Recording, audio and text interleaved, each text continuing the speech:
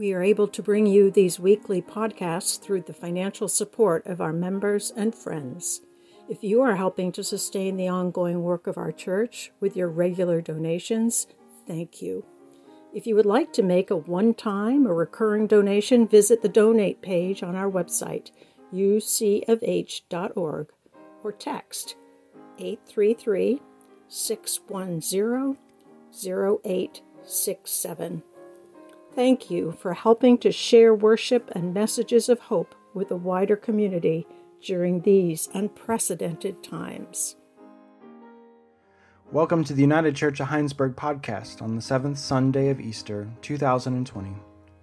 We are a community-centered church in rural Vermont, celebrating together virtually during the 2020 COVID-19 pandemic.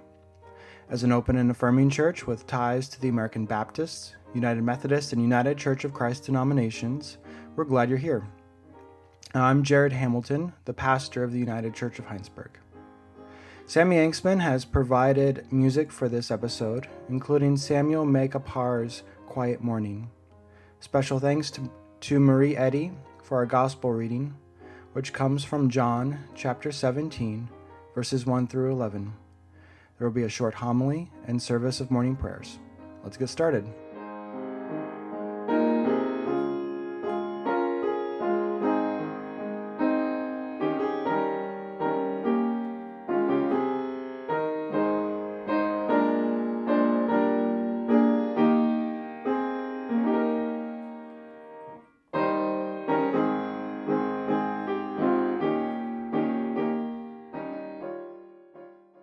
The Gospel reading for the 7th Sunday of Easter is John chapter 17, verses 1 through 11. After Jesus had spoken these words, he looked up to heaven and said, "Father, the hour has come.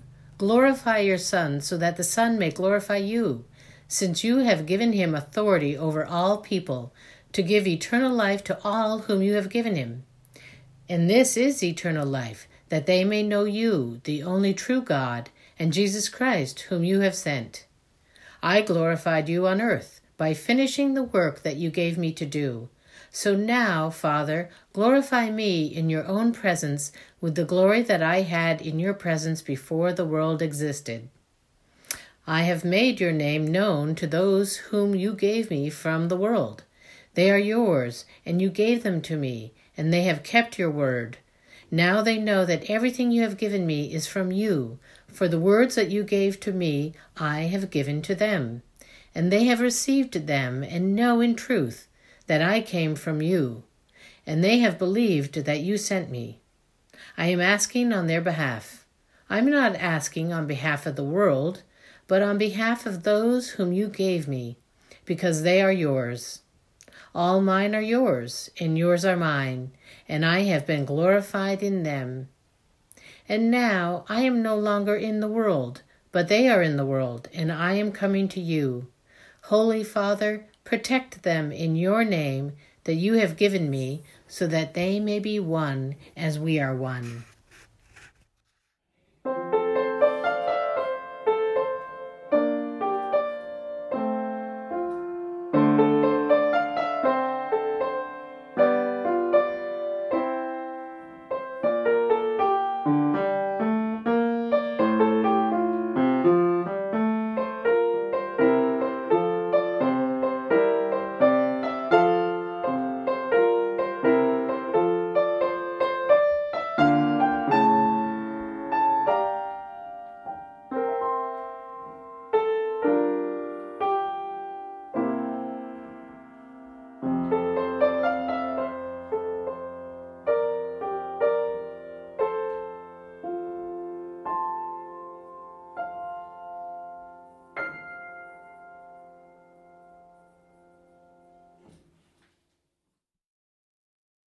Within many Christian faith traditions, reciting the Lord's Prayer is considered a vital part of regular worship.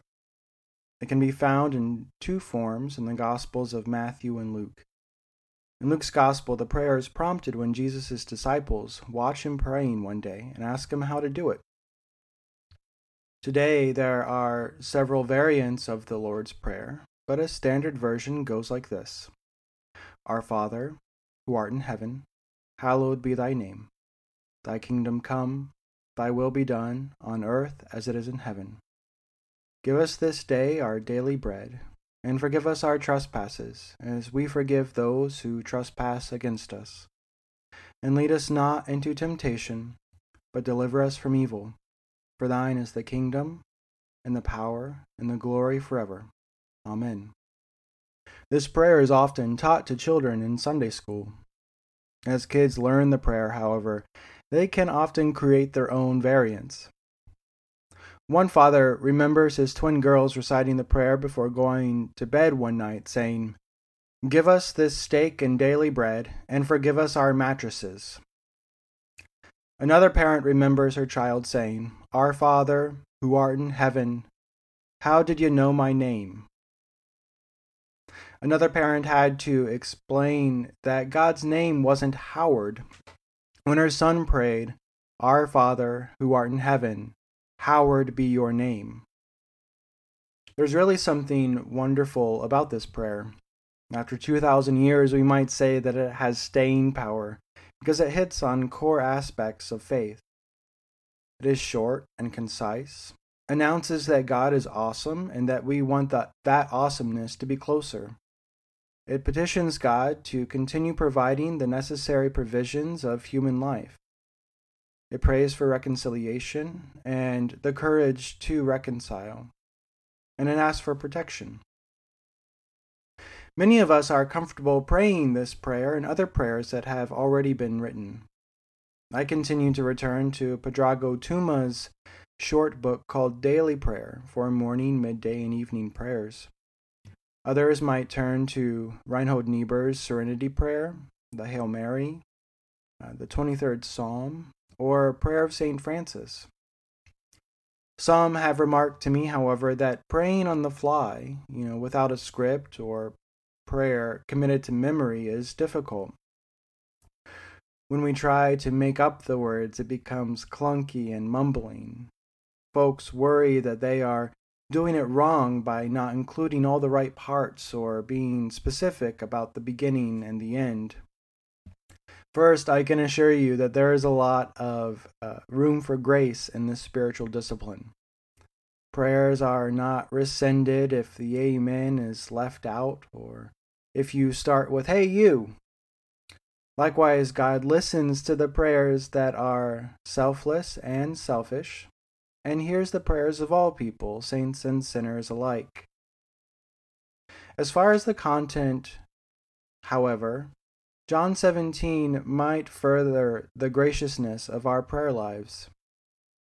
Jesus has wrapped up his farewell discourse, a type of cram session with his disciples before his impending arrest. He then launches into his longest recorded prayer, which consists of all of chapter 17. It has been given the title the High Priestly Prayer because much of the content has to do with prayers of providence and protection for his disciples. Today's gospel lesson covers the first part of this prayer, verses 1 through 17. But if I can be honest, this prayer is a bit of a mess. The first 5 verses have to do with glory. Jesus rambles a bit about the glory of God while asking God to glorify him now. He throws in something about eternal life as well for good measure. Then Jesus prays about his disciples, but describes them as those God has given him several times, I think. After this, he gets to a prayer of protection and unity, which is something that ministers usually focus on with sermons. There are reasons why we don't recite this prayer in worship services or learn it as children. I think we would need diagrams to help us understand what's being said here. It's clunky and it's wordy. It doesn't fit well in the ear, as one of my professors would say about bad sermons. But perhaps that's part of the grace imparted in this passage. Sometimes, when deeply troubled and praying on the spot, Jesus also mumbled in his prayers, meandering a bit off topic and sometimes getting lost in the weeds. Even the words of our Savior lacked elegance sometimes, and perhaps especially during prayer.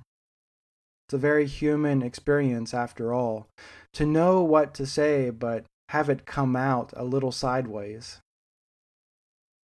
Nevertheless, with some work, we can figure out Jesus' prayer here. First, Jesus realizes that his life's work and ministry are culminating in these final moments. Jesus asks God to glorify him now. The word glory is perhaps something like weighty, significant, sacred, or powerful, or all the above. Jesus will not be just another failed and forgotten rabble-rouser killed by the Roman Empire here. Jesus wants all of this difficult work and suffering that he is about to experience remembered and made significant. On the other side of this story, we know that his arrest and trial, death, and ultimately the story of his resurrection will be significant. People will talk about him and remember him and tell stories to their children about Jesus for generations. Second, Jesus is still worried about his disciples. Even after the cram session, his disciples remain confused, sad, and frustrated with him. If everything goes as Jesus reports, and he is arrested and tried, his disciples will be stuck in the city during a violent crackdown by the Roman Empire. They will be in peril and leaderless. Even after the resurrection, he imagines a harsh world where they will be in danger, persecuted for what they proclaim. Father, protect them, is the culmination of verses 6 through 11. I feel that a switch went off in me this week. For the first 2 months of this pandemic, I've longed for the future day when everything returns to normal. At various moments, I held out hope that normal life might be a few weeks out or a month out. School would return, and so would jobs and gatherings and the regular cadence of normal life, however hectic that was. I would be able to get out of my basement office/laundry room more, and everyone would be excited and happy at getting back to life as usual. My prayer was something like, loving God, deliver us soon and very soon.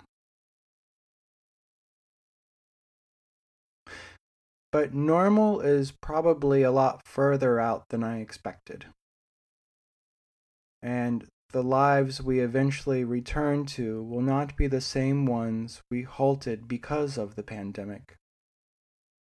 Every nation, community, and person will live differently because of this. So my prayer has changed this week to something like, loving God, make this time matter. Jesus prays that his suffering matters for something. After his death and resurrection, things do not return to normal. Something has fundamentally changed.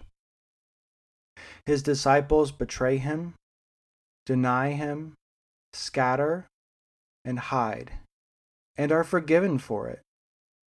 The use of coercive power and violence, even death itself, has been overcome. New missions are planned. Disciples become leaders in this new day. Today, our prayers could echo Jesus' sentiment.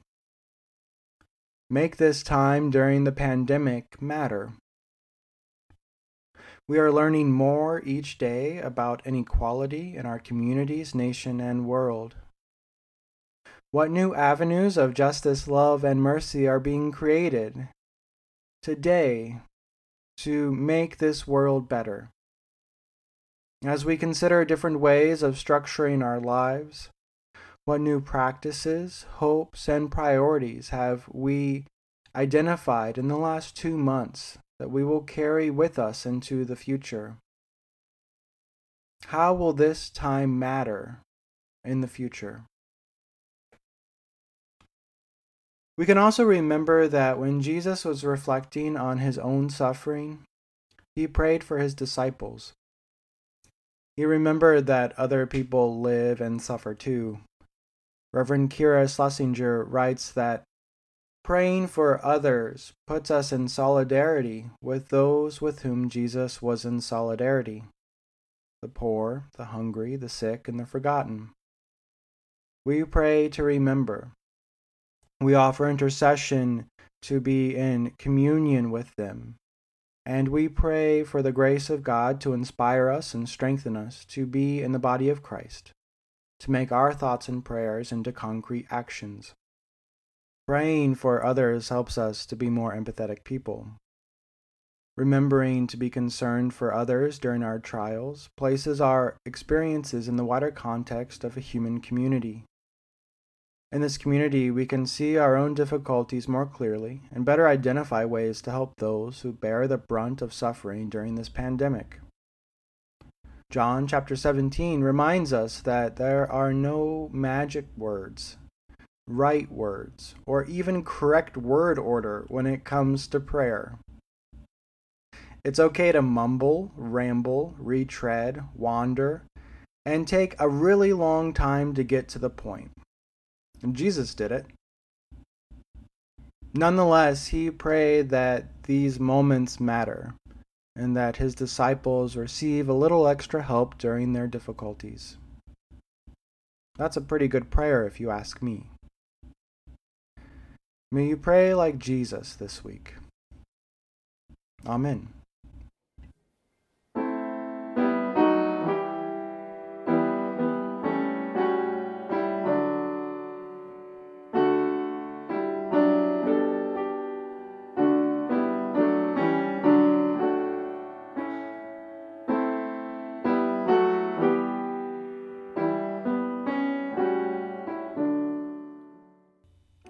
Feel free to join me in saying the prayer of our Savior, followed by a prayer for all of God's creation. Our Father, who art in heaven, hallowed be thy name. Thy kingdom come, thy will be done, on earth as it is in heaven. Give us this day our daily bread, and forgive us our trespasses, as we forgive those who trespass against us. And lead us not into temptation, but deliver us from evil. For thine is the kingdom, and the power, and the glory forever. Amen. Loving God, we pray for all people. Because of the pandemic, we continue to be away from each other, separated from our communities and loved ones. Comfort us and give us hope as we await a time when we can see each other face to face. Pour out your blessing on us, O Lord, and send us your spirit of peace. We pray for the earth. Help us to see the scars that mark your good creation, and to seek the blessing of life that you offer to all of your creatures. And pour out your blessing, O Lord, and send your spirit of peace. We pray for all nations. Show us how good and pleasant it is when people live together in unity, and anoint us with your wisdom so that we may seek the ways of life. Pour out your blessing, O Lord, and send us your spirit of peace. We pray for the Church. Let your Church be a living sign of the risen Christ, sharing the gift of forgiveness and the gospel of reconciliation. Pour out your blessing, O Lord, and send us your spirit of peace. We pray for loved ones. There are people and places on our hearts and minds right now. Hear our prayers and petitions during this moment of silence.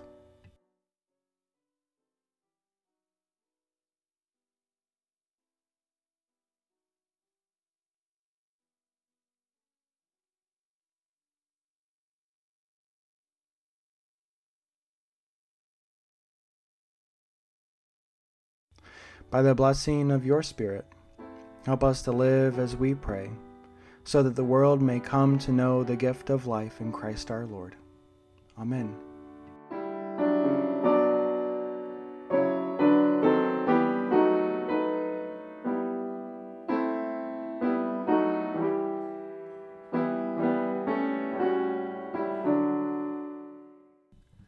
Life is short, and we do not have long to gladden the hearts of those around us. So be quick to love and do good to your neighbor, and allow God to journey with you all of your days. Go now in peace.